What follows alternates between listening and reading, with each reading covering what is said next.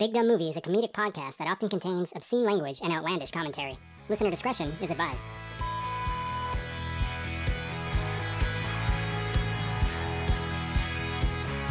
Hello and welcome to Big Dumb Movie. Can you smell it? There's a life force in here tonight. Do you feel it? I look around this podcast and I see the chairman of a Fortune 500 company, Pappy. Thank you. I see a famous rap artist, Stevie. Did you say that because Stevie's Mexican? Was that a racist thing? 100% he did. See, I don't even know these things. 50%. I don't know if that works, but here we are. This is Corey. And again, I'm joined with Stevie and Pappy. How you guys doing tonight? Doing good. Thanks for having me on. Of course. Thank you both for being on. My fellow podcasters, spoilers, are here on Big Dumb Movie. And we're here to discuss the 1995 Disney movie Heavyweights, a movie I love dearly. Now, did you guys grow up on this movie, Pappy? I had not seen Heavyweights in a couple years, but definitely grew up on it. Loved it. Was a staple on the Disney Channel, I felt like. Been wanting to tell this story for a while, too. It's one of my most cringe stories of all time. My first girlfriend, Stevie, do you remember Nadia? Oh, I remember. She was I was like 16 or whatever, my first girlfriend. She brought over a VHS tape, and it was a VHS tape of a movie that she really liked, and it was Heavyweights. I'm like, oh hell yeah, let's watch some Heavyweights. And this particular VHS tape had real sentimental value to her. She had this particular VHS tape for a really, really long time. She was super attached to it. At that point, DVDs had been out for a while, but VCRs weren't totally extinct at that point. So you mean this copy was her childhood Heavyweights, this exact copy? Not only that, I think it was even gifted to her from a deceased relative nice. Or something like that. So I we're both super excited to watch it, sit down on the couch, pop it in. 5 minutes into the movie, my VCR destroys the tape, eats it alive. And there's no punchline to the story. I just felt really, really bad, and I could tell she felt really, really bad, but was trying to be nice about it, which made it even worse. You know what I mean? And I couldn't even replace the VHS tape. So like I said, there's no punchline to this story, but every time I think about Heavyweights, I think about just ruining that poor girl's VHS tape that her dead grandpa gave her or something, and I feel so bad about it. Dang. Corey, you remember that? That used to be a thing. Sometimes VCRs would just destroy tapes. Yeah, it was a roll of the dice, man. I sound old saying this, but it's you kids today don't know the shit we had to go through. But it's kind of like that, you know? You have a VHS tape, you put it in, it's one of the ones you watch a lot. The chances keep going up and up of it getting obliterated, right? That's what happened to my only copy of Liar Liar. My half VHS, half DVD player, because that was all the rage back in the late 90s, early 2000s. Oh, you had a double-decker, the combo? Yeah, it was the combo, and the VHS side literally trapped the copy of Liar Liar. It never, I couldn't play it, and I couldn't get it out either. It just sat there until we got rid of that thing. It's still there to this day? Somewhere in a landfill, or I imagine we sold it at a garage sale to somebody who got it for a nickel. I don't know. But yeah, that was always a roll of the dice. If you were really bougie, you'd have a specified machine that was for rewinding VHS tapes. I don't know if you guys remember that, but people remember that. Specific VHS tape rewinders, which I guess would preserve the tape better. They were better at rewinding. Clearly, with 2021 eyes, it was a scam to trick people, but at the time, it seemed very important to have. Yeah, that was a thing video stores would have, you know, because they gotta pop it in and rewind it, but they don't need to watch the movie. I thought it was just for shit like that, but yeah, takes me back, man. It's just this movie. I was watching this movie, and of course I was just enraptured by Ben Stiller, as you are, and we'll talk more about that as we go into the movie more. But speaking of Ben Stiller, I like to do this, as you guys know, at the beginning of a podcast. What do you guys think of Ben Stiller? Like, do you like him? Do you not like him? And what are some things that you have feelings about one way or the other? Stevie? I was always a fan of Ben Stiller. I think he's hilarious. I love Meet the Parents. Starsky and Hutch, I think, is very underrated. Night at the Museum 1, 2, and 3 are all solid. Tropic Thunder, the way he wrote, produced, and starred in that is insane to me. And directed. I think he's a funny dude. I imagine he's kind of just been laying low for, the past, 6-7 years now. Because, what else does he need to do besides, I guess, just produce things here and there. So I think he's a funny guy. I agree with you, although you did, seem to name off, the exact Ben Stiller movies I don't like for the most part. Whoa. What about Dodgeball? What about Zoolander? I mean, Dodgeball is just heavyweights Ben Stiller character, right? He's just revamped. Okay, it's very similar. He just has a mustache. Yeah. Very similar. So that is cool. And the movie overall is pretty good, but in terms of Starsky and Hutch, and especially the Meet the Parents movies, that cringe humor that someone said this on a podcast. They said, movies like that, they can be resolved with a Post-it note, meaning someone could just write down what the thing is that they're not saying and leave it for someone. I don't know. I do like some of his stuff though. I like Zoolander a lot, right? Zoolander's a classic, a bona fide, hilarious classic. How can we be expected to teach children to learn how to read if they can't even fit inside the building? Derek, it's just a small... I don't want to hear your excuses! The center has to be at least 3 times bigger than this. And I like the movie that he directed that he didn't star in. It was the Jim Carrey, the Cable Guy. Very underrated. Merman. Definitely. I mean, he has a little role in that, which is pretty good as the Stan and Sam Sweet, the murder trials going on, the OJ fucking trial. Hi, I'm Tabitha Soren with MTV News. Today in the Sam Sweet case, the prosecution played the 911 call that Sam Sweet made the night he murdered his brother. Keep in mind, Mr. Sweet confessed 1 month later. Oh my God, my kid brother's been shot. I think it was an Asian gang or something. I saw someone, he looked Asian, and he was speaking another language. I'm pretty sure it was Asian. Tonight on UP. I also like his performance in Tenacious D as the Guitar Center guy. Okay, that is good. That's some deep cut Stiller there, so there you go. That's kind of him at his best, some weirdo out of nowhere. The pig is a tiny part of the beast, so it has supernatural qualities. Supernatural? No, supranatural. That's a whole other level above super. Happy, what about you? Well, I mean, you guys pretty much just covered his whole catalog there. We did a podcast on spoilers on the Meyerowitz stories. I don't know if you guys have seen that. I hated that fucking movie. I thought it was I thought it was so pretentious at the time, and I loved Marriage Story too. I like Noah Baumbach, but I fucking hated that movie. It was just too what do you remember? I barely remember it, Stevie. It just felt, like I said, so pretentious and just rich people problems. It seemed like rich people problems to a T. I mean, it just seems like if you didn't live in this certain part, a certain part of New York and experience these things where art is super important to a family, it just goes over your head. So, yeah, I did not care for that movie at all. But I'm with you, Corey. Zoolander was a certified classic growing up. I know it's not his character, but the line that Hansel is so hot right now, I say that constantly to this day. One of my favorites. Ned didn't see Zoolander 2 though. I mean, I guess he's been laying low relatively, but that was pretty maligned, wasn't it? I don't know if either of you guys saw it, but people were not fans of Zoolander 2. I fell asleep. I could not bring myself to watch that movie due to the bad reviews. So it doesn't seem like those super late sequels for comedies tend to work. I think it was around the same time as the Dumb and Dumber sequel. And, I just couldn't watch either of them due to the reviews. And plus, generally, I don't like modern comedies. And When's your cutoff for comedies? Because what year is that? Is it 99? Is it a hard? It might be 2000.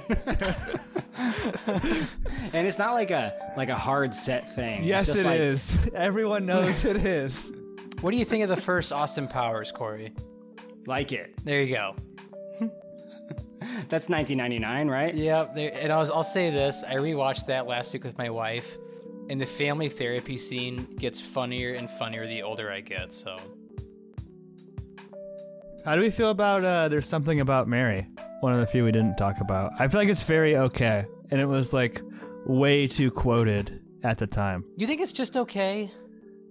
I think it's fine, but it was one of those things where it's like people were just constantly like quoting that movie and talking about that movie, and like honestly, the main thing that stands out to me in my mind is like Brett Favre and the zipper thing. Or no, not Brett Favre, Dan Marino, and it was almost Brett Favre, like that story. Brett Favre.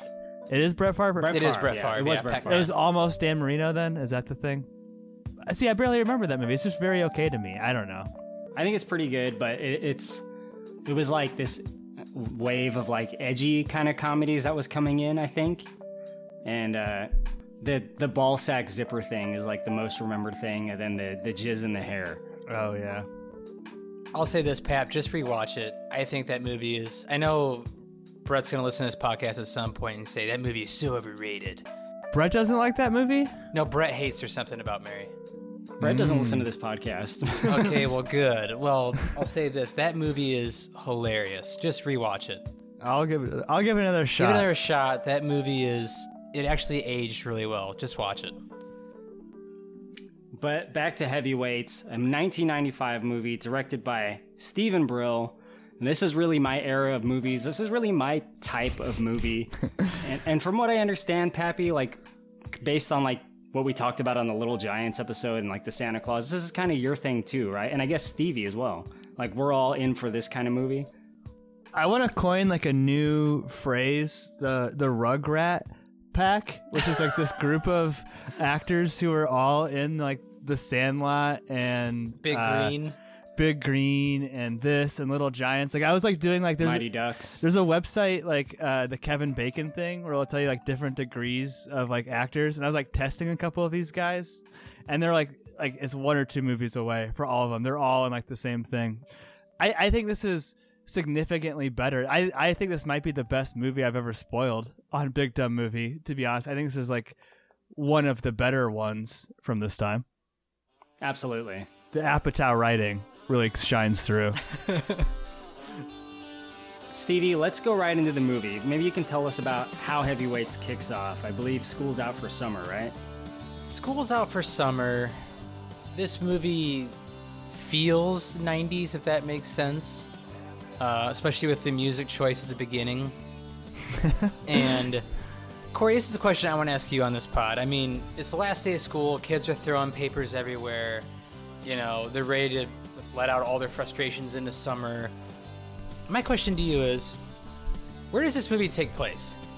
Well, the camp is where they spend most of their time. That was filmed in North Carolina, so I'm guessing it's meant to take place somewhere over there. I mean, the beginning, I want to say it's like, I don't know, maybe California? I don't know. That's what I was thinking. Does every school in California have like those covered walkways throughout the school? Yeah, because you're outside a lot. Okay.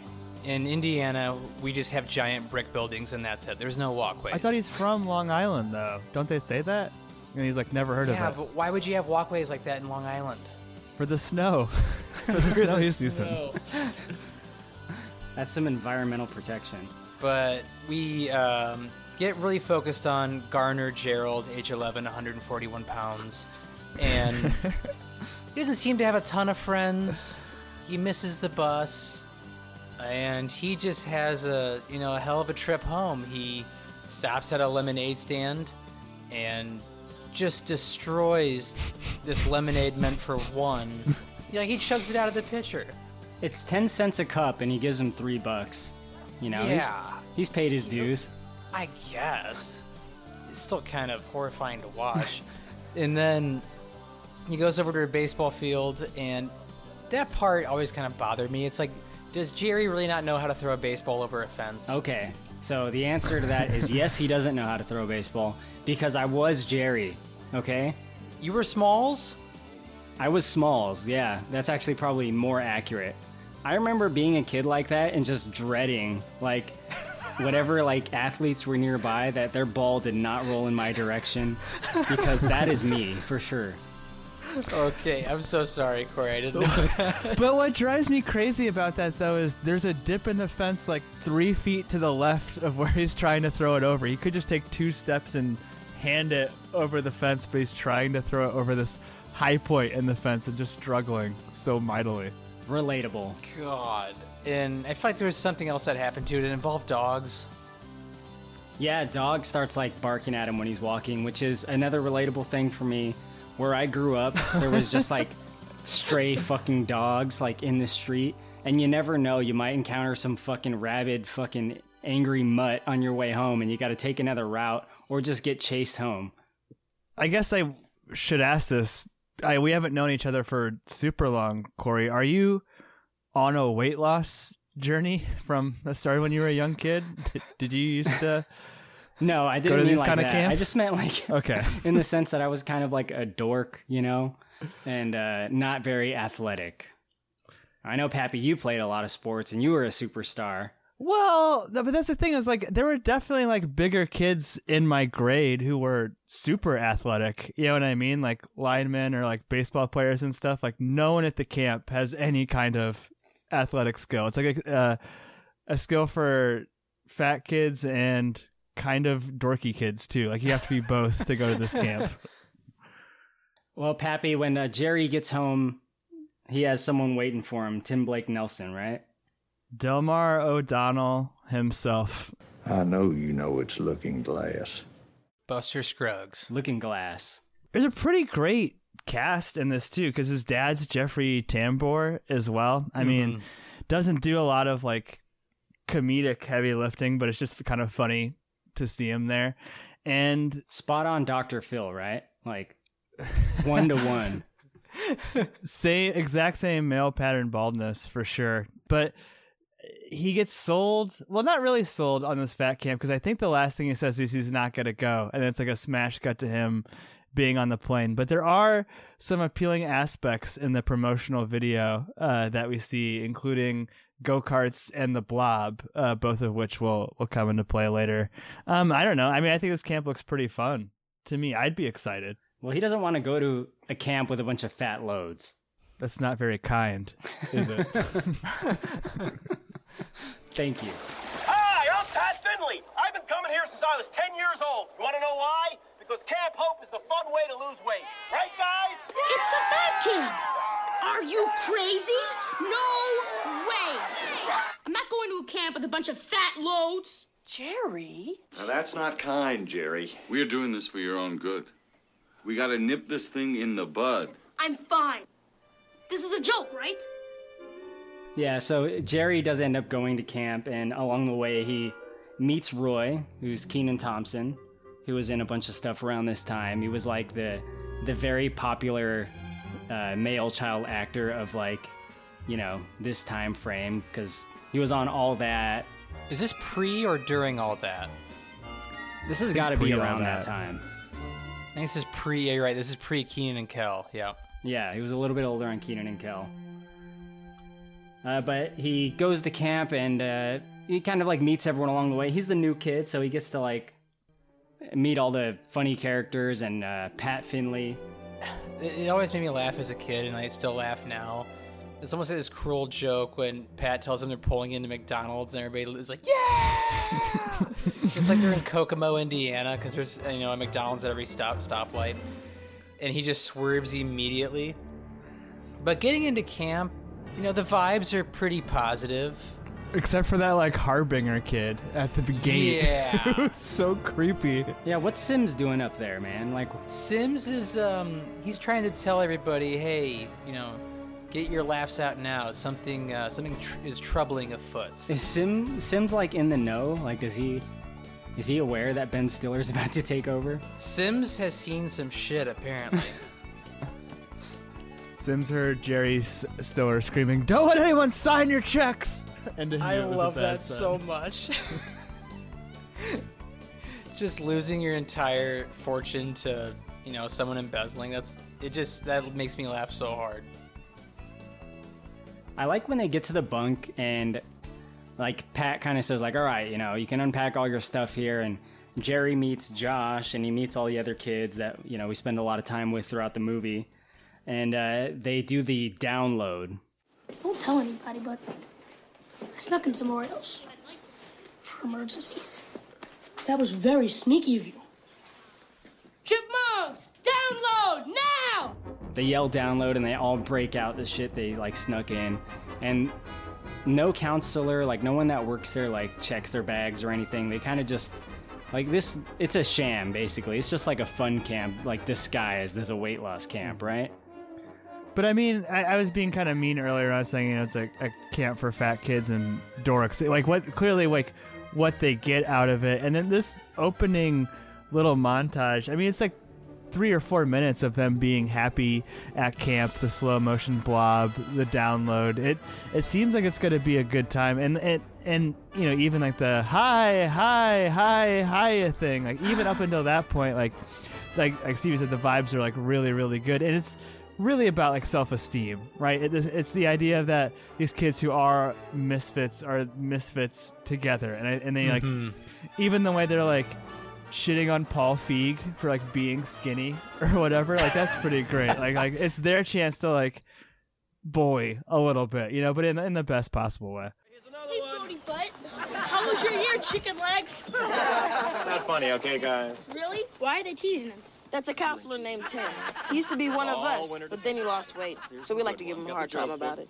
He's cool, though. Let's hear it. Hey, Tim. Come on. What happened? Did you have a baby? Oh, that's funny, Just because I got these great skinny buns of steel. Woo! Look at that. I'll tight and taut. I bet you wish they were yours, don't you? But that said, if I was a parent and I was paying like $10,000 and my kid how came much back is a camp like that for the summer? weighing Fuck if I know. 10 more pounds than when he left, like that would be pretty disheartening. Yeah, that's kind of a lot. He weighs 140 pounds. You were talking about the Bushkins, which is Ben Stiller's parents, I believe. Mm-hmm. And they are the owners, but it turns out that they are no longer in control of the camp and it was sold. So like things abruptly change. And I guess this is like about 20 minutes in. And we get to meet Tony Perkis himself. Stevie, is this guy amazing or what? Tony has a lot of energy. He has hair that is feathered and lethal. He looks like he just got straight out of a tanning bed.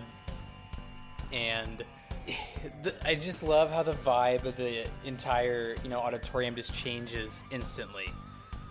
And Tony is horrifying. Just, he looks like he has dead eyes. And Ben Stiller plays that character so well. Can you smell it? What? No. There's a life force in here tonight.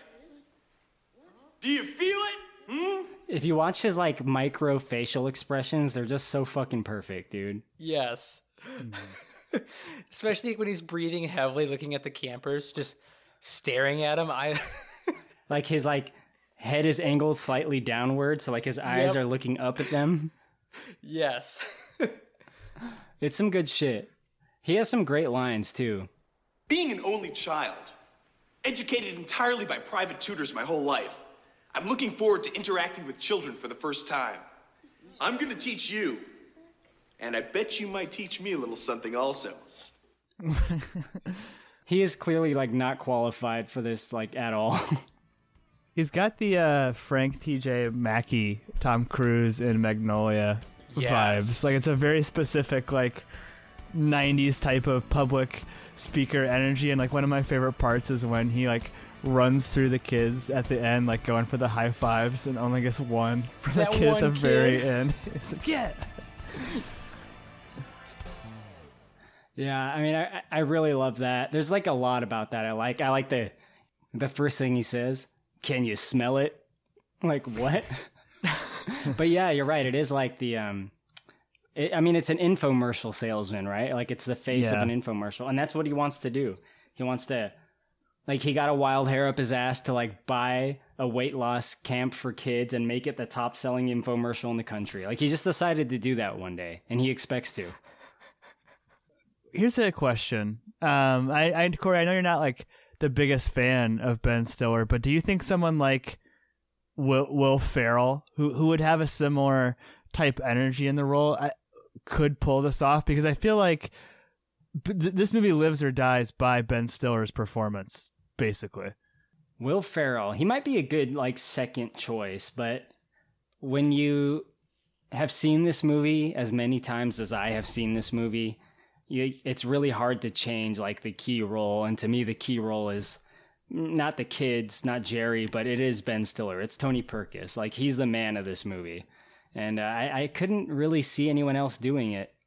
It's a particular type of unhinged, because if it was like Will Ferrell, it would be very like screamy, yelly. That's right! We can't have anyone freak out there, okay? We've got to keep our composure!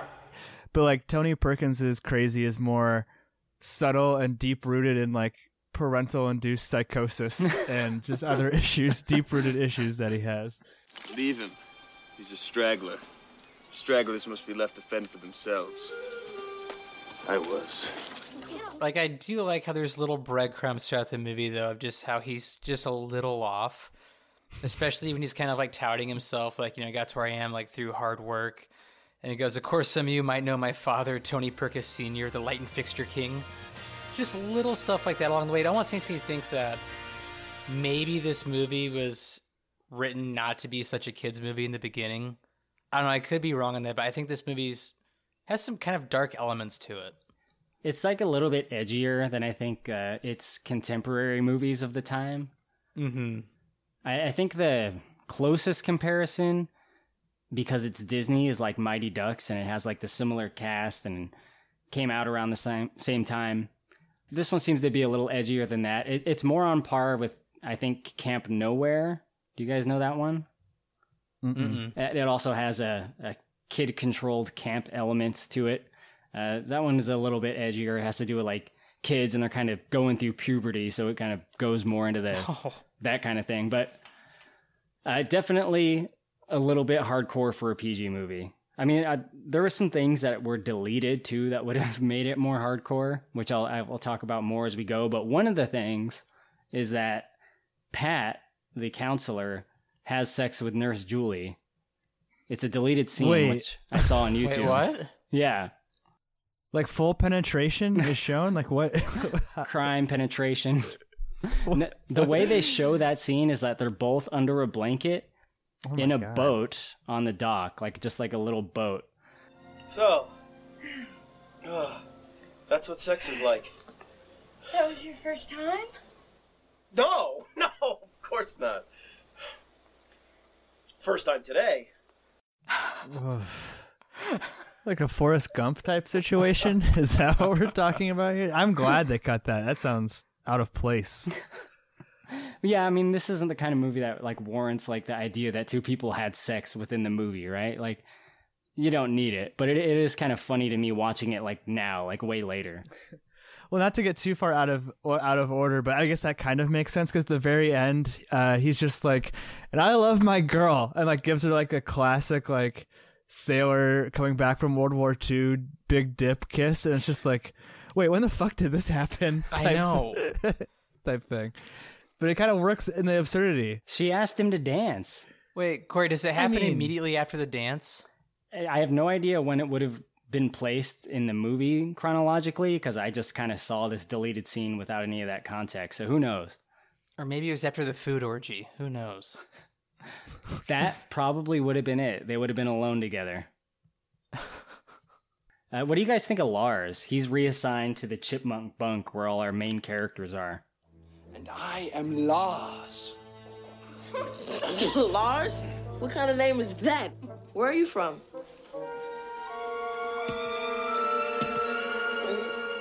Far away. Does he like join up with the gang at the end? He does like, eventually, yeah. Does he have like a character arc? Yeah, he comes around. Otherwise, we'll get deported, Pap. They said this. I love when he yells, Nurse Julie at the docks and just like shoves kids in. Lars, shouldn't you be watching the kids? Oh, don't worry, I have them on the body system. Body system? Yeah, have a look. Buddy!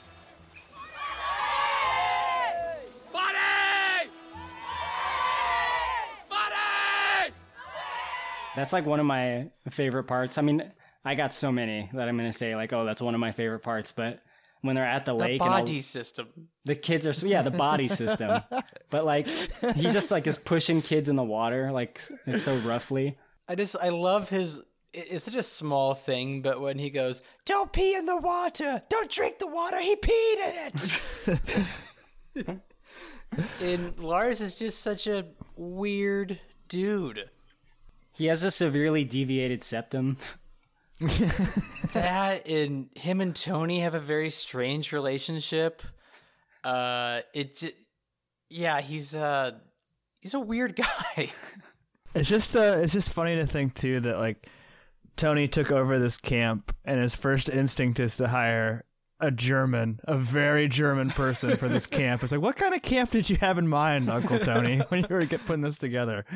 It needs to be authentic, I guess. We don't meet any of the other staff though, which is interesting because like that whole at the intro, there's this whole staff that rolls through, and like one of them has this like a very unique, interesting look to him. But like Lars is really the only one that we ever interact with. It's like other than that, the original staff stays in place for the most part. The other thing that I was confused by was like the junior counselor who rats out the kids for having candy and stuff like that. And then also is like supplying the kids with food for money. And he also has an arc too because he's on the kids' side at the end. I don't know. That was like a real confusing part to me. I was definitely confused by that guy as a kid because I wasn't sure like... What side is he on? Yeah. I guess he's playing both sides. He's wearing a Perkis shirt the entire time. Like he never like goes to his own clothes. It's always a Perkis shirt. I guess he's in it for himself. Like he wants to expose their like their black market of sweets so that he can be like the one supplier. Okay. Just kind of pulling that out of my ass though. So pretty quickly, Tony tries to get the kids in shape, and he changes the whole camp, right, Pappy? Maybe you can talk about like shenanigans that kind of ensue. Well, I think one of the funniest things is like one of the first things that happens under Tony's rule is like they wake up and it's like this like super weird, almost like Enya type music playing, and Kenan Thompson's like he thinks he's dead or something. Like it sounds like something you would like hear in heaven. But yeah, it's very, as Jeffrey Tempor would say, you know, he's strict. He destroys the blob.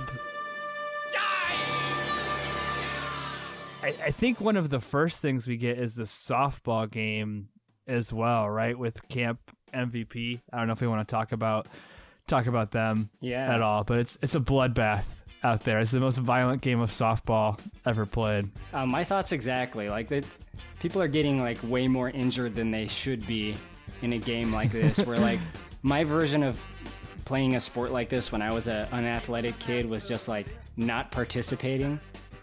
like just like standing there and like doing the lightest jog to the ball and like, you know, like one of my favorite lines is Paul Feig to him is like Camp MVP is like doing their like stereotypical like military academy like warm-ups and stretches, and Paul Feig's just out there like, all right, let's hit the field and let the fates decide. It's just such a funny hit the field and let the fates decide. That's so great.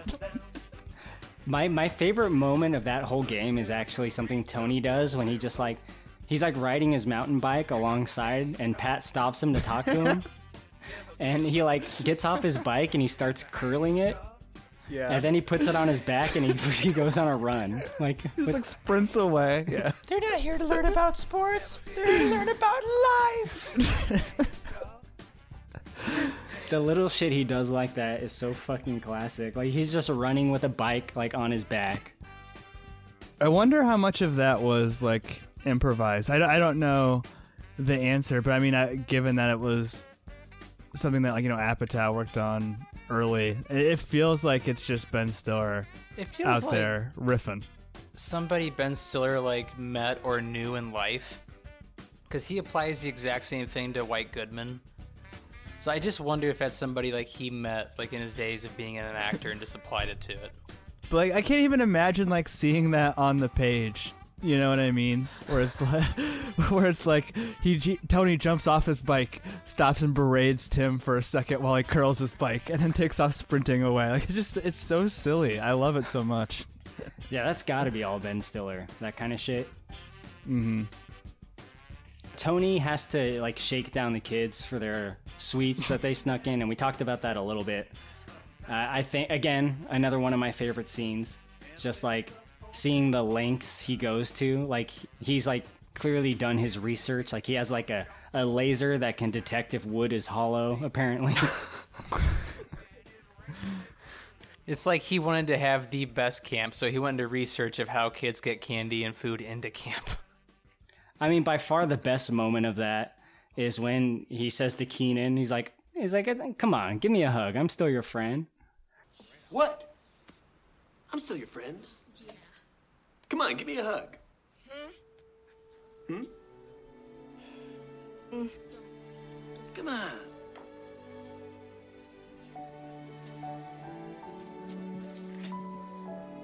Tony believes in you.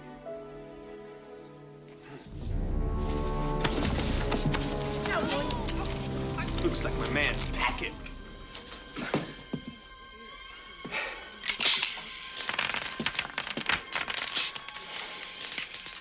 He like reaches down to his ankle and grabs a Pez dispenser, and the sound design is like an ammo clip and bullets.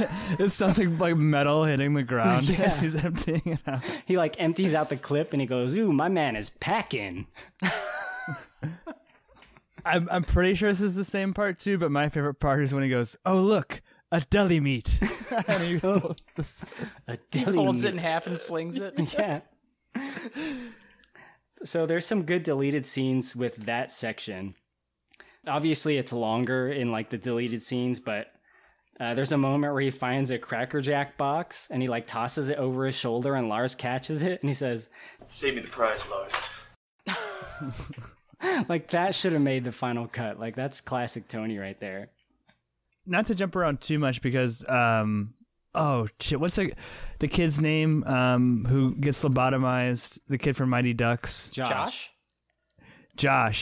Brother Josh. The line, "This pleases me," is that an original to this movie? Because that's like a meme. You know what I mean? Like, I've seen that before. "This pleases me" type thing. I didn't know if that was like a reference. I don't remember him saying that as Goldberg in like the Mighty Ducks franchise. I just saw the new nurse and she's very attractive. This pleases me. That's like pretty hilarious to me. And then like the whole like One Flew Over the Cuckoo's Nest reference when he comes back, like after pretending to be lobotomized. That's pretty great too.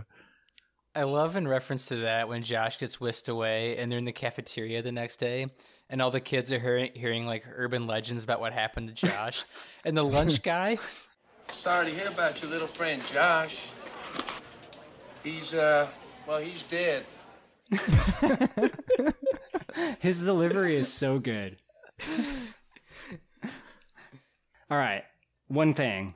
So Josh says, his name's Seymour Butts, right? And he goes, "Who's Seymour Butts?" Who's Seymour Butts? Nobody see more butts than you, Uncle Tony. That is the first time I ever noticed ADR as a kid. And I didn't know that's what it was, but I was like, how come what they're saying doesn't match their words? Doesn't line up. Yeah. So it was the first time I ever noticed that as a thing in film when I was like, 11 or 10 when I saw this. So that's kind of like a noteworthy moment to me. And I've always wondered what was actually said there, right? Because I assumed later in life that it must be a little bit too edgy for this movie. But thank you, IMDb Trivia. That's where it's listed. It does say what's actually said. Oh. So instead of saying, "Who's Seymour Butts?" Is it like a jack-off like thing? Like Jack Me Off type that's joke? close. instead of saying, who's Seymour Butts? And he goes, no one's Seymour Butts than you, Uncle Tony. He says, who's Peter Fitz? And he says, anyone's Peter Fitz if you push hard enough. Oh my God. That's really bad. I don't like that at all. Another good choice. I've never heard that before. That's hilarious. Yeah, that was in the script for this Disney movie. That's pretty cool. I'm telling you, I think it was PG-13R. That's a good change, though, right? Like, yeah, okay. Yeah, that's a good change. So things kind of get worse and worse at camp. Jerry is our main character, so, he writes a letter to his grandma kind of explaining how bad stuff is. God. We talked about the blob getting killed, and, Lars stabs the blob like he's a fucking whaler. Like a harpoon. Yeah, he harpoons it like he's fucking Captain Ahab, and he holds the harpoon above his head like a Tusken Raider. It's pretty good. There's no rhyme or reason why they kill the blob either. It just seems to be out of pure cruelty to these kids. Yeah. Especially to celebrate it, too. Yeah, I mean, that seems like a pretty good way for them to spend their time. Maybe go-karts isn't going to help you lose weight, but swimming will, right? Swimming, jumping, climbing a ladder. That seems like really good physical fitness stuff. I know it's not a super funny part of the movie, but when Jeffrey Tambor goes, I did not send you to go-kart camp. And then Jerry hangs up. Yeah, when I was in college, my roommate for 2 years, I always walk by his room, and I go, hey man, we're going here, do you want to come? And instead of just saying yes or no, his response every time, Brian, if you're listening, hi, he'd always go, I did not send you to go-kart camp. Oh man, I gotta love friends like that say stupid fucking movie references that only you will get. Yes. Yep. Tony's goal for these kids is to eventually be able to lay on a bed of spikes and have a block of ice broken on their chest with a sledgehammer. Tony Perkis tries to lead by example. This is the 18th level of the Perkis system. You'll all be doing this by Labor Day. All right, do it to it, Lars. It's my honor, Tony. But we're afraid to follow. You'll all be doing this by Labor Day. That's reasonable. And what do you get out of doing that? When I was in Taekwondo, I remember the main instructor in my studio, he was called Mr. Gibbs. He had a picture of him on the wall. He wasn't laying on spikes, but he was just laying there with his shirt off. And it was a picture of someone breaking a block of bricks on his chest. And same thing. I was thinking why though? I like the one kid in the background in that scene who's like, you're crazy! I just screams. Where things eventually end up at this point in the story is there's a big dance with one of the neighboring all-girls camps, right, Pappy? Yeah, and this kind of comes back to the two different approaches that we talked about, right? Where I forget their name, but Jerry Stiller, the original owners of the camp, it was an environment of inclusion and feeling good about yourself and building up your self-esteem. This is just pure torture for these kids. I mean, it's literally the plan is to humiliate them and fat shame them with the girls at the dance. But Paul Feig, gotta love him, directors of Bridesmaids, gets out there and starts boogieing to, I think it's Love Machine is the song that's playing, and saves the dance. And, not a particularly hilarious scene, but I mean, we've all been at an awkward junior high dance or something. You know what I mean? I think it's a pretty good scene. I love the kid in the Les Miserables outfit too. He's got a beret and I don't know.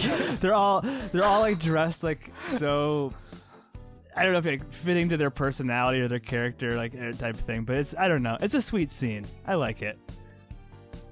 There's a couple funny moments in there. And it's not really with the kids or the main thing what's going on, but one is Kenny the cameraman, who is clearly drunk. He's standing guard at the door. That's Alan Covert, by the way. That's Adam Sandler's friend. And he's just drinking a flask by the door, getting down, And then Lars is like really having a good time, especially like when things start to pick up and then the boys do start dancing with the girls. Like Lars is enjoying it. Lars is an employee that's like, you know, he works for Tony and he's a little bit harsh, but like he's not upset that the kids are having a good time. He wants to have a good time too. Lars was just following orders. We'll put it that way. Oh God, what have I done? I love pre-awkwardness of just Tim, Paul Feig, just going around going, this bites. He's so mad about the sugar-free punch.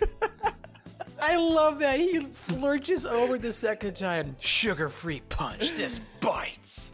Like just little stuff like that I think is so funny. And there's like a lot of truth to, I mean, like what Pappy said, like it's almost like a junior high dance. Pappy, you remember those days where the boys were on one side and the girls were on the other? Yeah. Like it's awkward. Uncomfortable. It's uncomfortable and just awkward. I mean, at least as these kids, I don't know, at least these kids got into it at the end, you know what I mean? At least they were having fun. And yeah, one dude was making out with one of them. Yeah, that's kind of intense too, yeah. But it's just so shitty of Tony to like pull the rug out from under him too, you know what I mean? Right when they're starting to build their confidence rather than rolling with it. Like he's just like, this isn't working, and like ends the dance. Like, what was his plan? To fat shame them into losing weight? I think so, yeah. I mean, that's the way Jerry looked at it, and he's kind of our point of view guy. It's his first time working with children or interacting with children. He's got a whole lot to learn. Jerry and Pat kind of get closer together, and they kind of form a bond. When I was a kid and I saw the trailers, I had this idea that Pat was Jerry's dad because they like look similar. They got like the same exact haircut and hair color. So I don't know. I wonder if other kids were confused by that too. Dude, you're just like Kenan Thompson at the beginning of the movie where he's like, is that your dad? Because he's fat. Because he's fat. Yeah, you're probably right. That scene's sweet though, and it's really, really good planting and payoff. Like I said, I think it's just like a really smart screenplay in a lot of ways because like you know, like you said, they're playing together. Jerry's pushing him on the go-kart around the track, and like the main thing like that ends their hanging out session, their bonding session. He's like, yeah, these things fly, and like they do like imaginary jump or whatever, but that's like how he wins the Apache relay at the end, is like jumping the go-kart and making it fly. So it's a little attention to detail I think that like makes the script stand out. Yeah, good note. There's a part later on when the kids decide to go look for snacks in their desperation, and they break into Tony's cabin during his like morning jog. There is a small moment that fucking kills me, dude, and that's when Ben Stiller is running and he just like picks up a log and he says, "Come on, you devil log." Come on, you devil log. Like, to me, like, that moment makes that whole scene. Because, like, the fart joke, like, whatever, it's a 90s comedy for kids. Who cares? Like, the devil log shit, dude, I love it. It's just such it's such a funny scene, too, because, I mean, it's obviously the chaoticness of breaking into his office. But every time it cuts to Tony, it's like these tribal drums going off nonstop. And it matches so perfectly when he's like, "Come on, you devil log!" Like, I'm so happy you mentioned that, Corey. And when he's doing his, like, push-ups, what are those called? When you incline like that and you come up? Like Indonesian push-ups or something? I don't do those I don't work out, so I wouldn't know. Some athlete you turned out to be. Well. What happens is the kids eventually do find a way to get, like, their snacks into the camp. And you have the obligatory "I want candy" montage while they are paying a guy to bring them stuff in. So because they're doing that for presumably weeks, I guess, they don't make their weigh-in, which happens a little bit later. But the weigh-in scene is pretty great, isn't it, Stevie? It's amazing. It's absolutely amazing because Tony, in his mind, has built up this camp that's going to make a lot of money, be very successful. He can, sell the Perkis system, start a chain, this, that, and the other. And it just goes completely downhill. And I think it's, I forget the kid's name that weighs like 10 pounds over. And then they get Garner, Gerald. And the fun part is in between, Ben Stiller's kind of having a mini nervous breakdown after each one, the overweigh of turn off the camera. All right, turn the camera on. You've gained 9 pounds. Have you been cheating? Turn off the camera. Let me make something very clear. The Perkins system does not work with cheaters like Gerald Garner, okay? How can I sell an infomercial about fat kids who can't keep their piggy little snouts shut? Who's gonna buy that, huh? Step off the scale. Okay, turn on the camera. He like puts on his face, for the camera. Yeah, I love it when Josh goes up there. Everybody's so excited. And he gets up there, he goes, step on the scale. Get off the scale. It just, the immediate turn is so funny. All right, I blame myself. You know what? No, I don't blame myself. I mean, he's already like crazy because he's already like giving Kenny the cameraman's shit, He like runs out and does his like fucking pre-planned pose and his thumbs up. And Kenny's like, I'm not rolling yet. And he's like, are you rolling now, Kenny? He's already like... Speed! Does that mean rolling? Is this the how you doing, little Tony monologue? That's pretty great. Like just like I said, the deep-rooted parents issues coming to fruition. And just the way he like pops out of it. He's like, no, you will pay to the kids. How you doing, little Tony? Bad? Why do you feel bad? Because everything's falling apart and I can't do anything about it? It's not your fault. I know it's not my fault, but whose fault is it if it's not my fault? It's their fault. That's right, it's their fault. It's their fault. It's their fault. You have failed, and you will pay. Tomorrow morning at 0600, everyone who has not met their weight loss goal will join me on a 20-mile hike. What? Pack light, boys. The party's over. The whole crowd gasps. It is you who has failed, and you will pay. He has this plan to, okay, you know what? We're going on a 20-mile hike if you haven't made your weight, which is basically everyone, all our main characters at least, who have been, as he describes, cheating. And Pat, like, steps in and he's like, well, like, that might be a little bit extreme, don't you think? And he says, you're a negativity spreader. You're contaminating my well, Finley, and I won't have it.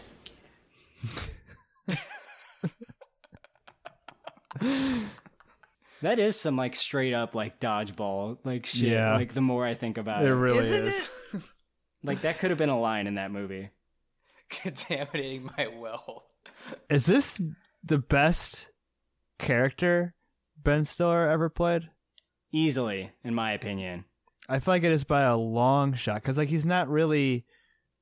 I mean, other than dodgeball, he doesn't really play these like extreme character. He's more of like the straight man, really. That seems to be like where he got like super popular, right? Like in my mind, Meet the Parents is like where Ben Stiller like got super popular. Maybe I guess you can argue something about Mary, but the character is pretty similar, like the Ben Stiller type of straight man. And I think he excels far more in something like this. Like just as a performance, at least. He enables the things like when they're on the hike, like flipping around the tree or whatever, or later on when he does like the backflips down the thing. Like the tone that he sets makes those moments work. You know what I mean? Because that silly editing is matching the energy that he's bringing the entire movie. When they're on the hike and he's like on the branch. Whoa! I'm on the top of the world! Yeah! How's this for fun, Cody? Sam? Why don't you come out and join me? Oh, yeah, I'm on my way. He's gonna get us killed. We gotta do something about this. Yeah, man, but what? What's that? I missed it. That's so good, dude. Or just the ridiculous backflips back to the cliff. The sound effect of the backflip always makes me laugh too. What?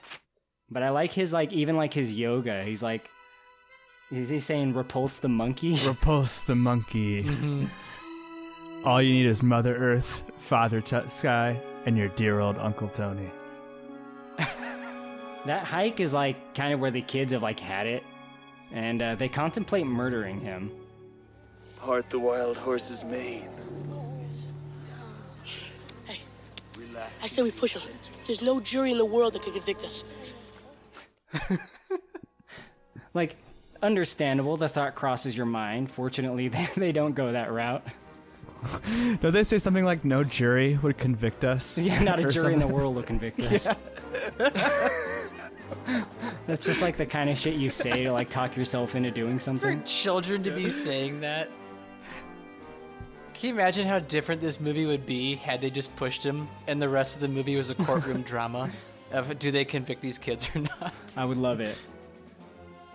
It was like basically kill or be killed at that point because he's proposing that they like scale a mountain face or something. I think they're probably justified. Yeah, they're gonna free solo a fucking mountain. They're gonna free solo Yucatan. Yeah, I mean, you're kind of right because like one of them's gonna die during that at least, right? If not like half of them. I would think more than one. Yeah, I don't. So I guess they decide to both prank him and then capture him, right, Stevie? Yeah, so they're trying to settle a dispute if you can do a sit-up while blindfolded.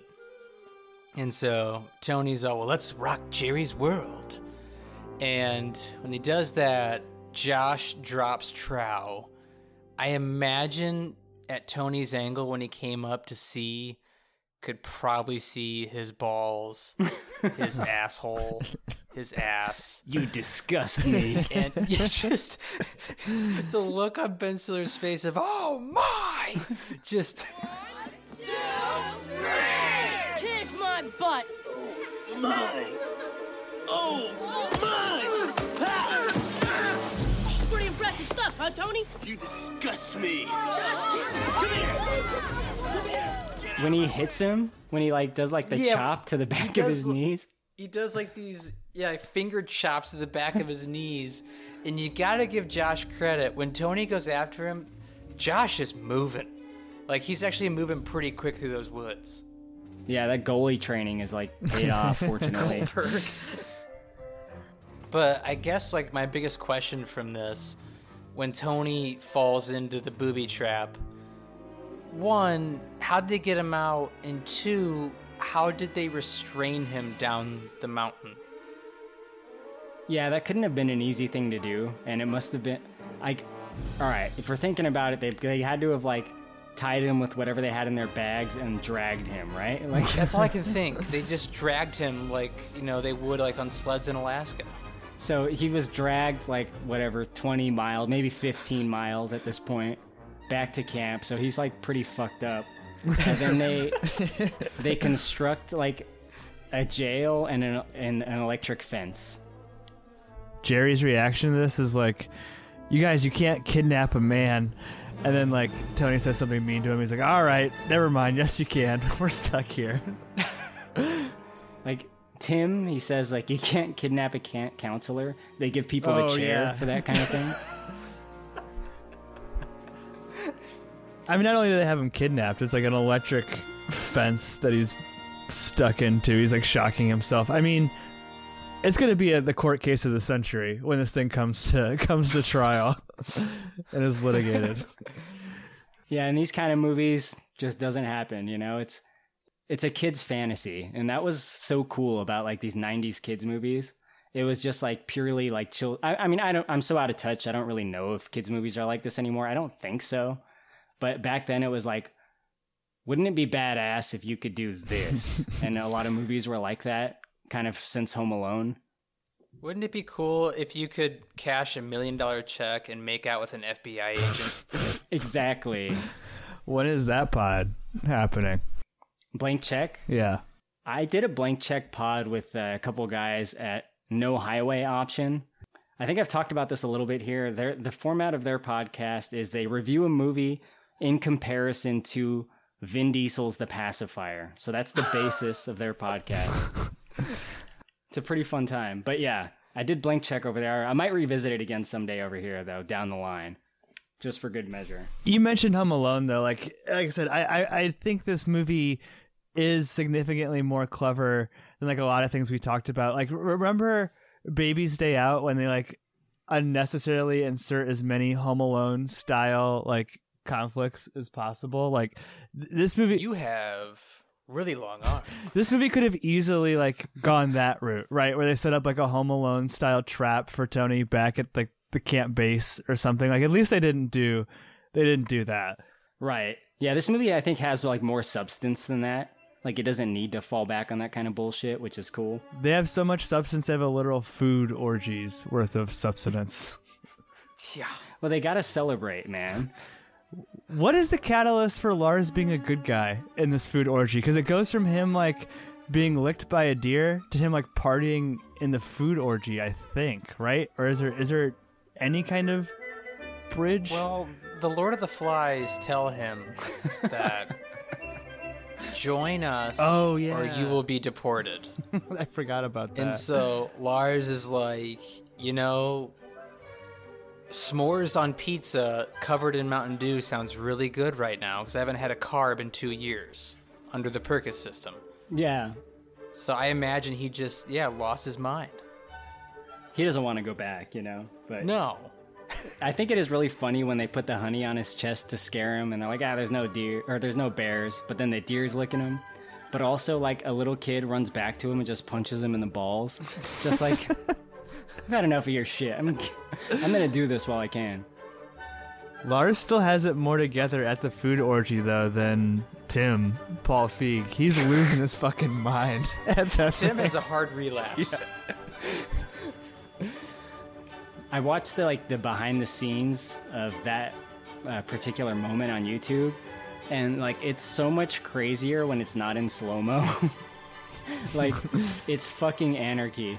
And I think Ben Stiller or someone was saying, or no, it was the director. He's like, we're letting the kids live out all their food fantasies, and like seeing them do all this shit, but like fast for like a few minutes as opposed to like the 30 seconds of slow-mo. It's really something else, man.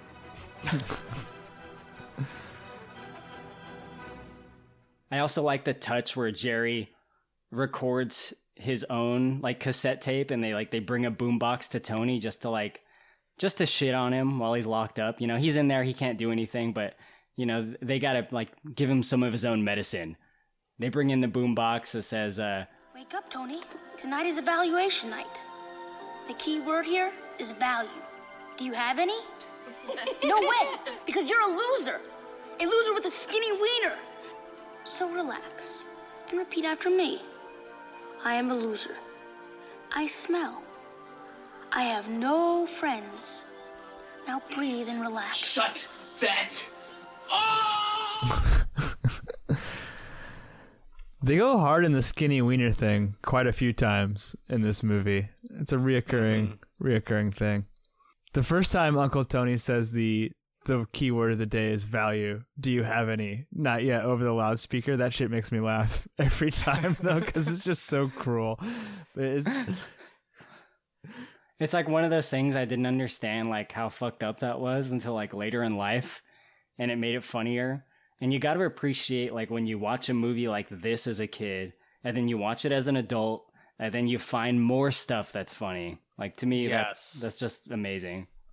Jeffrey Tambor's character really shined through for me as I get older in this movie, even though he has like 20 lines in the entire film. Yeah, he's not in it much.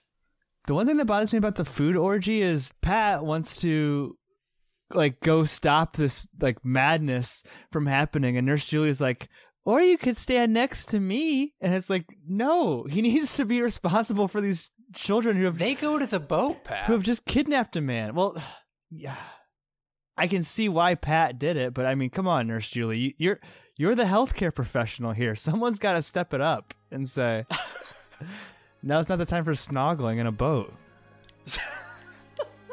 They get to have like their fun, like for one night, being free of this cruel dictator, Tony Perkis. And they kind of like take the right path though, like right after that. Like Pat says, like, I mean, I think we like learned a lesson from that like little party we had, and it's time we actually like take this dieting thing seriously, and they do seem to be like on board, right? Like they're ready to go on power walks and make some pasta primavera. And a couple of them run at the end of the montage, so yeah. Everybody's on board. They're a giant team now. You know, self-accountability, inspiring music playing in the background. You know, everything's looking up.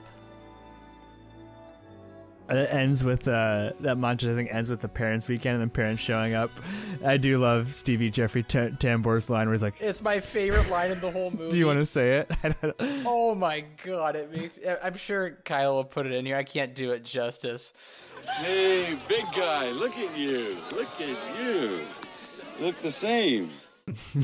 And as like Jerry's trying to grab their hands and like show them everything they're doing and how exciting life is, he looks at his wife and just goes, "Hasn't lost a pound." Like, it's the way too that he's like so excited to see his son. He's like, there he is, and then there's my big guy. And the fact that like lost a pound. in the back of his mind, this is like a middle class guy just trying to do his best for his family. And I am, like you guys said, I imagine he probably dropped 10 grand on this godforsaken camp, and just his eyes of, he hasn't lost a pound. It's my favorite line of the whole movie. Good God, man. That poor fucking bastard. Like, he's just trying to do his best. And your son might be going to jail. We'll see.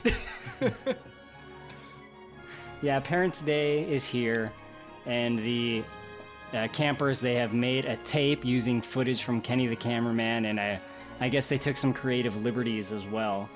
And they kind of show the parents what camp has been all about, right, Pappy? Camp Hope or Camp Hell? Yeah, the eating the rat might be a little bit over the top. Eating the plastic rat? As far as like an editing choice, the cinematography is great. The villain is a little over the top. So entertaining! The cinematography, the editing techniques. Though I must say, the villain was a bit over the top.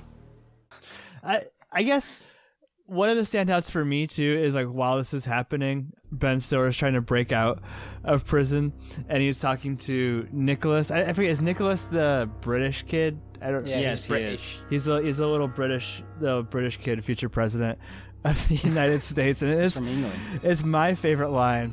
I can't even say it. It's my favorite line of the whole thing because Ben Stiller's like, "You've been a good guard, Nicholas. Strong and fair. Your queen would be proud." Like Queen Elizabeth would knight him for such duties. Your queen would be proud. I don't know why. It just like sounds like something out of Game of Thrones, but for like this little British kid, it's so funny. But that's another thing I never got as a kid. I was like, what does that mean? Like, I didn't understand like monarchy. Queen would be proud. This is and we do this sometimes on Spoilers, where we'll ask Stevie an abstract question related to the plot, or like a theoretical question. What was the plan on paper for telling the parents about the kidnapped camp counselor?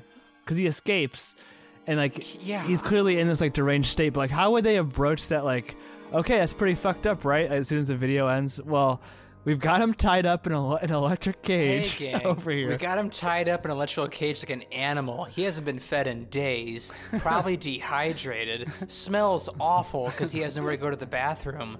But hey, let's get through this together. Josh's dad is a lawyer. He's not gonna have any of this. They're gonna dip right away. Yeah, that's right. I mean, not to get too far ahead of it, but when Tony's there, kind of in a deranged state, and Nicholas comes running through like a minute late going, "He's escaped! He's escaped!" It's such a weird line that makes me laugh so hard. But when Tony Perkis goes, "You little British butterball, I'll show you what it means to be an American," I don't know what it means, but it makes me laugh so hard. Like he's gonna give him a good old American beatdown. I don't know what it means. I'll show you what it means to be an American.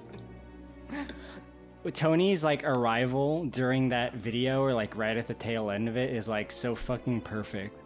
Like he looks like a fucking psycho.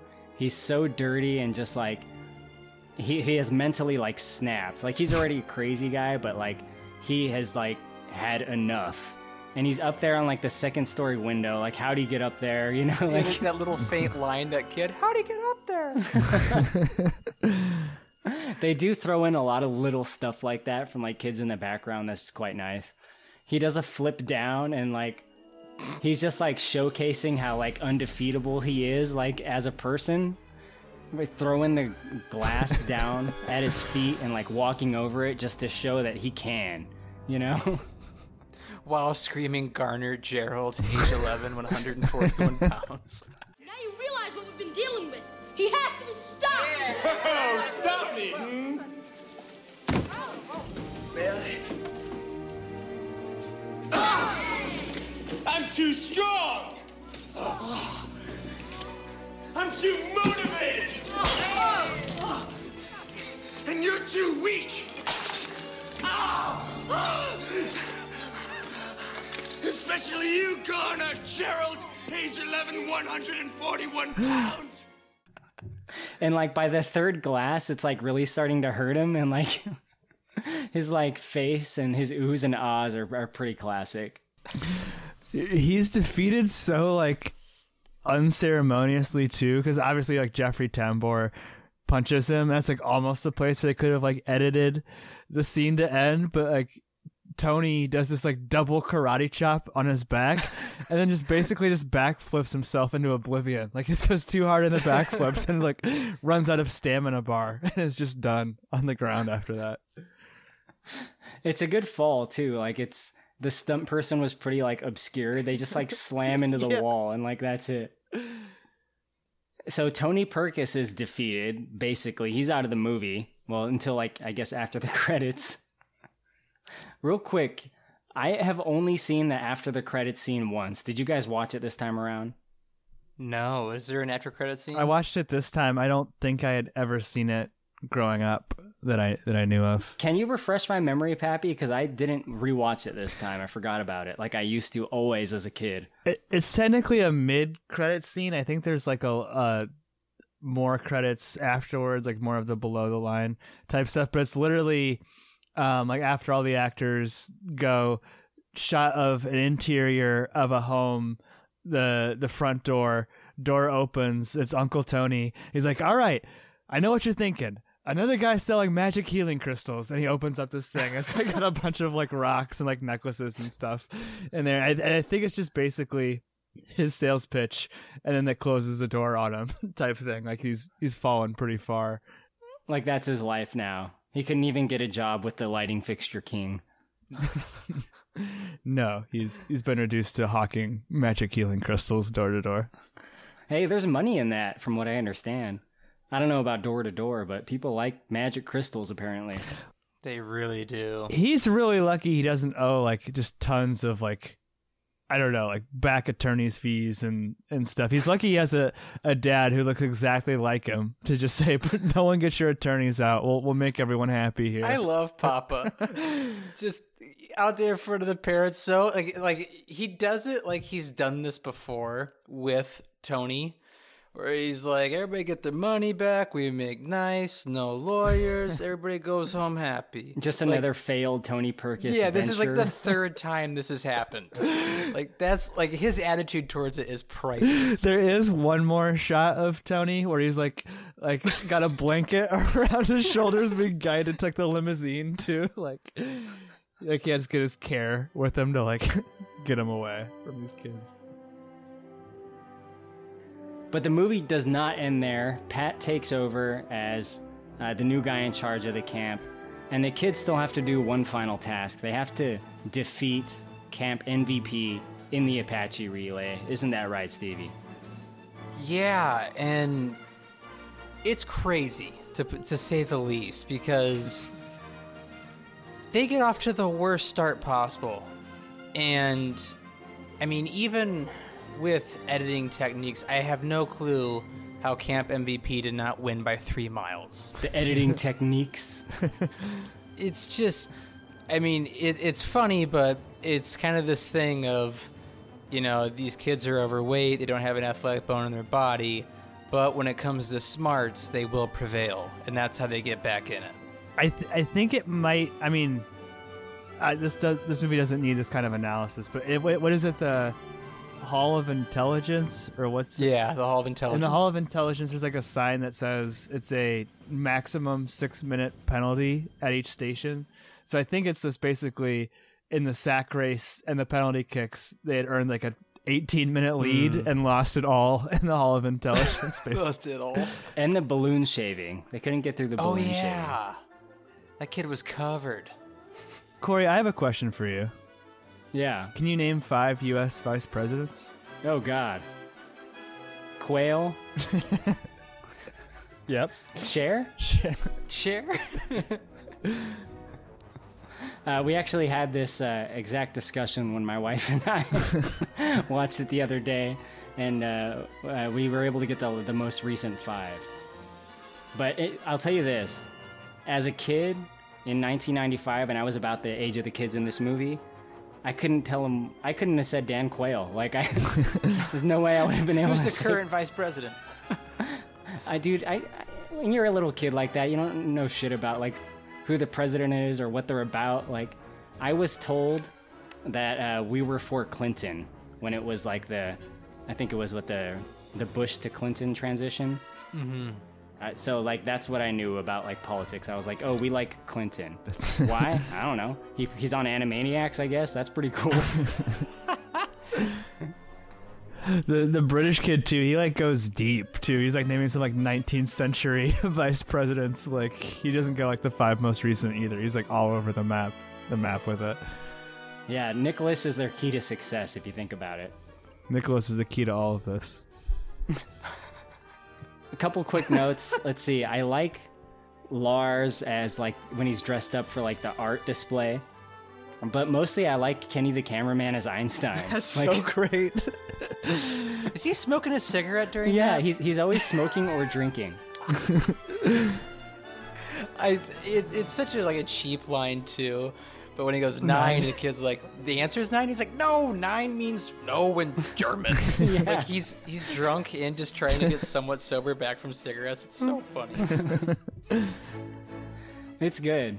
And it builds up to the big go-kart chase. And of course, like Pappy mentioned, this was planted earlier about, Jerry just wanting to drive a go-kart. He wants to go fast. He wants to do something that he thinks he'll be good at. And like, this is kind of it. And I talked about this on the Major Pain podcast that I did with Jonathan about how much more I like this finale, like this little event relay finale they do in this than Major Pain and other movies like it.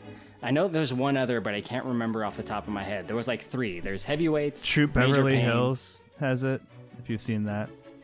Mm-hmm. Which one is it? Troop Beverly Hills. Oh, okay. No, I don't know that one. Was that like the it was like the Girl Scouts or something? Yeah, and it's like they have to sell cookies to go to this Girl Scout camp. I think it might even be called like an Indian relay, or so that's like the word that they use. I think it's like literally like the exact same premise with the elite camp from down the road that they have to defeat type thing. But I don't think they have a kid who looks just like Mario Andretti who drives a go-kart though. So I think that's like the one difference. Yeah. The one MVPer with lines. If you notice, like anytime someone says anything, if he's driving by on the boat saying "you stink" or whatever, you stink, you stink, you stink. Good one. Those guys are fucking morons. I swear to God. I saw a post about Heavyweights in one of these like many nostalgia groups I'm in on Facebook, and I've noticed a trend, and this was true for Heavyweights as well. Someone will post like the poster for Heavyweights or a screenshot from it, and it's usually like really bad quality picture, right? Or a screenshot of a Google search. But they'll post a picture, and then in the comments there'll be a bunch of people saying like, "Oh, they can't make movies like this anymore because it's not PC." And I saw something very similar to that sentiment in a Heavyweights comment section. What do you guys think about like that idea? Like, oh, the PC crowd would never allow this today. Do you think there's any truth to that? And I mean, and what do you think that means? I always get so frustrated with this, especially like with comedians. Like, you can't be funny anymore. You get canceled. It's like, no, that's not true in the slightest. I think you couldn't make a scene about like, let's say the camp MVPers and you have like a 10-minute segment of just the heavyweight kids, and that's it. Like, the good thing about this movie is it shows like the heavyweight kids winning. It shows them have arcs. I think you could make another heavyweights movie today. I really do. I think there's some jokes that probably couldn't land, but I think overall you definitely could make one. Do you think the jokes wouldn't land, or do you think they would like be offensive? Do you think there would be tweets about them? Well, there's always gonna be tweets about everything. You can't. I mean, I think I've gone over this with Pap. Like, Twitter is what, 2% of the population? Yeah. It's not reality. Well, here's exactly what the reaction and the discourse would be. It wouldn't be about the jokes themselves. It would be when Heavyweights was announced, like the log line or the premise, that would be what generated all of the controversy. You know what I mean? Like, the out of hand dismissal of having kids as a fat camp as a premise is what people would get mad about. I think it holds up actually really, really well today. I mean, like, it's such a low bar, but there's no racism or homophobia or anything like that. Like, you know what I mean? No use of like mental slurs or, I said, homophobic slurs. Like, I think it would hold up really well today. I don't know where people are coming from. They're like, this could never be made today. I think it maybe could, especially with the body positivity stuff. I agree with you guys. And I don't just agree on this movie, but I agree with like that same sentiment for a lot of movies that people in our age group have grown up on, and people online will say the same thing about like, oh, that can't be made today because of the PC crowd. I think there's more outrage from people like saying like, oh, people would be offended, right? Than people actually being offended in some cases, especially with like movie discussions, at least the ones that I see. And I'm not in a lot of like sophisticated film discussion groups. I'm just in like groups for people that like things from the 80s and 90s. Well, it's kind of like what you guys said, though. I mean, this is a very body positive movie, I feel. Mm-hmm. You know, it's not... I don't see anything wrong with making that movie today. I think it'd be great, actually. To the people who are like, you couldn't make this movie today because people would get offended, I would just say that there are a lot of people who are fighting arguments with made up people on the internet. You know what I mean? Like you're arguing a straw man here. No, like who are the specific people who are saying I don't want heavyweights made today? You know what I mean? Like, what are you're working yourself over nothing, basically. Yeah, that's a really good point, and I think a really good way to look at it. That's the thought I've had also, but couldn't articulate. But speaking of our Camp Hopers, Jerry does fly. He makes like the big jump during their go-kart race and kind of like last minute like crashes down on the camp MVP. Fortunately, doesn't like take his fucking head off or anything, but he does win the race, and it's like Camp Hope has won the day. You know, they've defeated MVP, which was like their secondary plot, and they defeated Tony earlier, and they're on the path that they want to be on. Mm-hmm. And I like too that they're not like, the trophy isn't the end game for them, right? They just kind of throw the trophy in the water, and it is their secondary quest. But I really like this beat. I know Stevie, Stevie like writes more and is more into like, I don't know, shape of stories and scripts and understanding that. It feels like, I mean, I feel like a very lesser movie would have ended with the Uncle Tony being walked off to the limo. How I felt. It almost felt like the end of this movie was almost like attached on. I know it wasn't, but I felt like a lot in between the campers and Tony was cut. I feel like there was a lot left on the cutting room floor.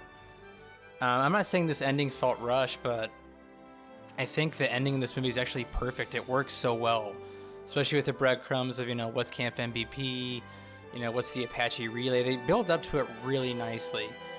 And I love the douchebag MVP coach. We're citing a formal protest. But yeah, I think the end of this movie works really well with the Apache Relay. But I agree with you, though, Pap. A lesser movie would have ended with just Tony being whisked away in a limo. And it plays into, like, these guys are finding their place in society, not the society, right? But finding acceptance and finding a community, right? That's why it works. Like if it's they defeat the evil camp counselor, you're gonna feel, I don't know, that would feel okay. That'd feel like an okay spot to end if you wanted this movie to be closer to 90 minutes. But like the fact that they're able to grow and show that they're able to work together as a team and compete with the people from Camp MVP, and you know, particularly with our main character, he's found like acceptance and stuff. I just love this ending. I feel like it flows really nicely. It doesn't feel the length of the movie either. Like it doesn't feel tacked on at the time. Mm-hmm. Yeah, very much representative at the end there of their internal success, right? And Tony being like their like external success when they defeat him. And that song during the credits fucking rips too. Corey, I have a question for you. Yeah. Wasn't the trophy, I haven't seen Major Payne in probably 18 years. Wasn't the trophy in Major Payne really important that they lose? Wasn't like the trophy kind of like the end all be all at the end? The trophy is discussed at many points in the movie, and it is the driving goal of Madison Academy in Major Payne. The reason they need it in the beginning is to get rid of Major Payne. Like he'll leave, right. Damon Wayans will leave if they get the trophy. And then it becomes they want to earn it for themselves because they worked hard. And then he kind of becomes their father figure. Gotcha. But yeah, definitely. In this one, it doesn't matter to the point where they literally toss it away. Oh, Pat's just crazy about his gal. Who he has sex with the night before in a boat. Yeah. What do you think of his gal? Nurse Judy or Julie? Yeah, Nurse Julie. Nurse Julie. Do you think she would have really ended up with Lars? I mean, she knows how to make a mean pasta primavera. She could probably have her pick of the camp. The camp counselors. So, what is Pat's actual job? Well, he's demoted to like the groundskeeper / custodian. That was so sad. Pat Finley. Bring a mop and a plunger. And a plunger. Do you mean before that? I mean, like, is his entire job being a camp counselor, or is he just doing this, like, during this? Is he a teacher? Oh, I see. Outside of summers? Yeah. Because, I mean, I love Papa's reaction to 18 years. What the hell you been doing with yourself? I imagine Pat's the kind of guy who takes the kids in the bus, drops them off at the airport, then sits in the bus until June of next year waiting to pick them up. God. Good question. No idea. Pat, I mean, he's probably just a working stiff, you know? He's like, he's working night crew at Vaughn's or whatever. You guys know about Vaughn's? Is that a thing where you guys are? What is Vaughn's? It's a grocery store. Okay. Yeah. But that is Heavyweights. Before we do ratings, do you guys have any final thoughts about the movie? Any like tidbits we missed that you like? Corey, I just wanted to say thanks for making this the best damn podcast of my life. God bless all of you.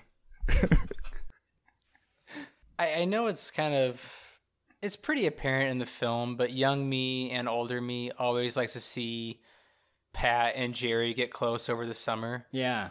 It always seems that Jerry and his dad have had kind of a uneasy relationship. They just don't get along very well. And to see like him get like a father figure for a summer, it is pretty cool. So I like that about this movie. Same, definitely. That's like a lot of the heart of this movie is their relationship, I think.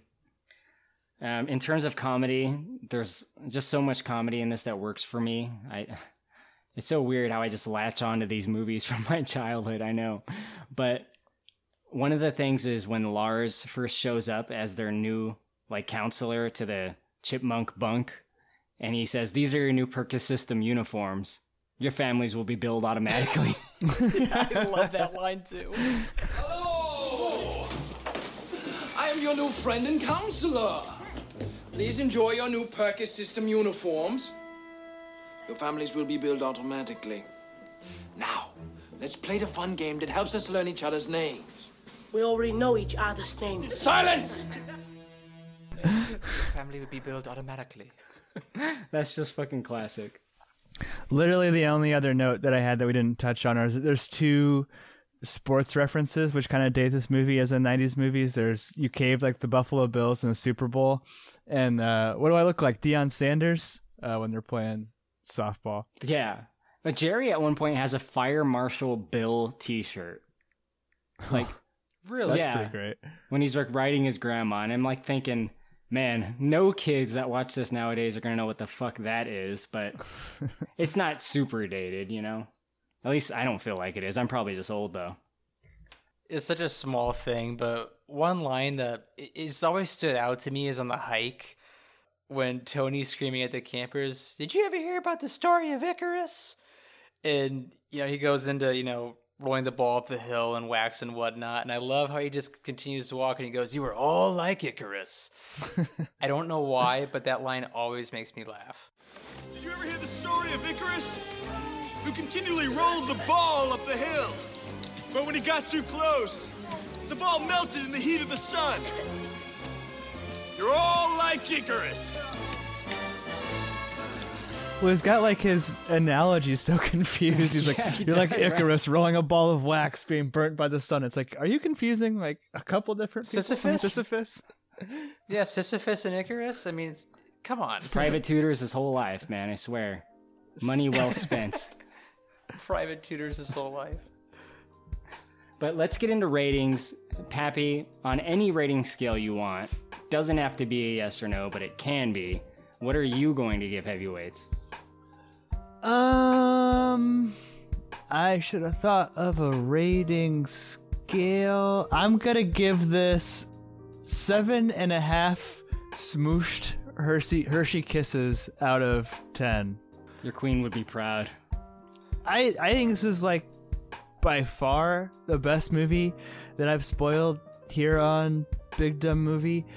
You know, to the people who say you couldn't make this movie today, I would say, you know, who's saying that you can't make this movie today? I think when you look at it, it holds up kind of remarkably well. It's really, really funny. It's got an above average script and a smart script, and it sounds like the choices that were made in post in terms of editing are like made the film more watchable, and maybe, you know, we criticize the Disney brand quite a bit, but maybe making it a little bit more wholesome helped preserve this film for a little bit longer. Sorry, Nadia, about your VHS tape that I ruined 15 years ago now. Apologies to that. But yeah, really good movie. Big fan. Glad to do a podcast on it. Awesome. I'm going to go next, and I'm going to say one quick thing before I give my rating because I forgot to mention it earlier. Another deleted scene during Tony's shakedown of the chipmunk bunk when he's taking all their candy away and stuff. There's a very weird moment, and this is probably kind of what you're talking about, Pappy. He approaches one of the kids, Philip. He looks at his crotch, and he says, "You look quite grown up for such a young gentleman." And then Philip goes, "I'll call the cops." And he says that. And Tony says, "Give it to me." And the kid reaches down his pants and grabs the candy that's in his crotch. I'll call the cops. There is one other part too where it's like right after the food orgy, and they're getting their like pep talk from Pat, and he's like, "If we band together and have self-control, no one can touch us." And it shows Kenan Thompson. He kind of goes, "What? No one can touch us?" Like he kind of does this like little head tilt, like it goes out of its way to show that. So funny, so small and so funny. That is subtle. That's good. But I am going to give this a high rating. This rating is one I've only given one other movie, I think, here on Big Dumb Movie. I don't really remember. I'm all over the place. This is a 10 out of 10 skinny wieners for me. Whoa. 10 out of 10. I fucking love everything about this movie. As you guys know, because you were both on this podcast, all three of us were on the Cinestudy podcast, where we did our top 10 movies of the 90s. That is right. This was in my top 10. This was number 9. And, you know, all my top 10s are probably 10s. I don't know. But I just love this movie so much. So much nostalgia, so much good comedy that still holds up. Like Pappy said, it's a really good script.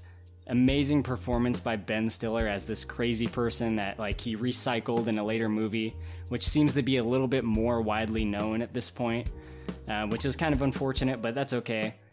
You know, if you haven't seen Heavyweights and you're listening to this podcast, it's one of those 90s Disney live action movies, and there was a bunch of them made. Like, I always reference the Mighty Ducks because it has such a similar cast. But this is like the upper tier of those kind of movies. It's probably like the best one of that bunch.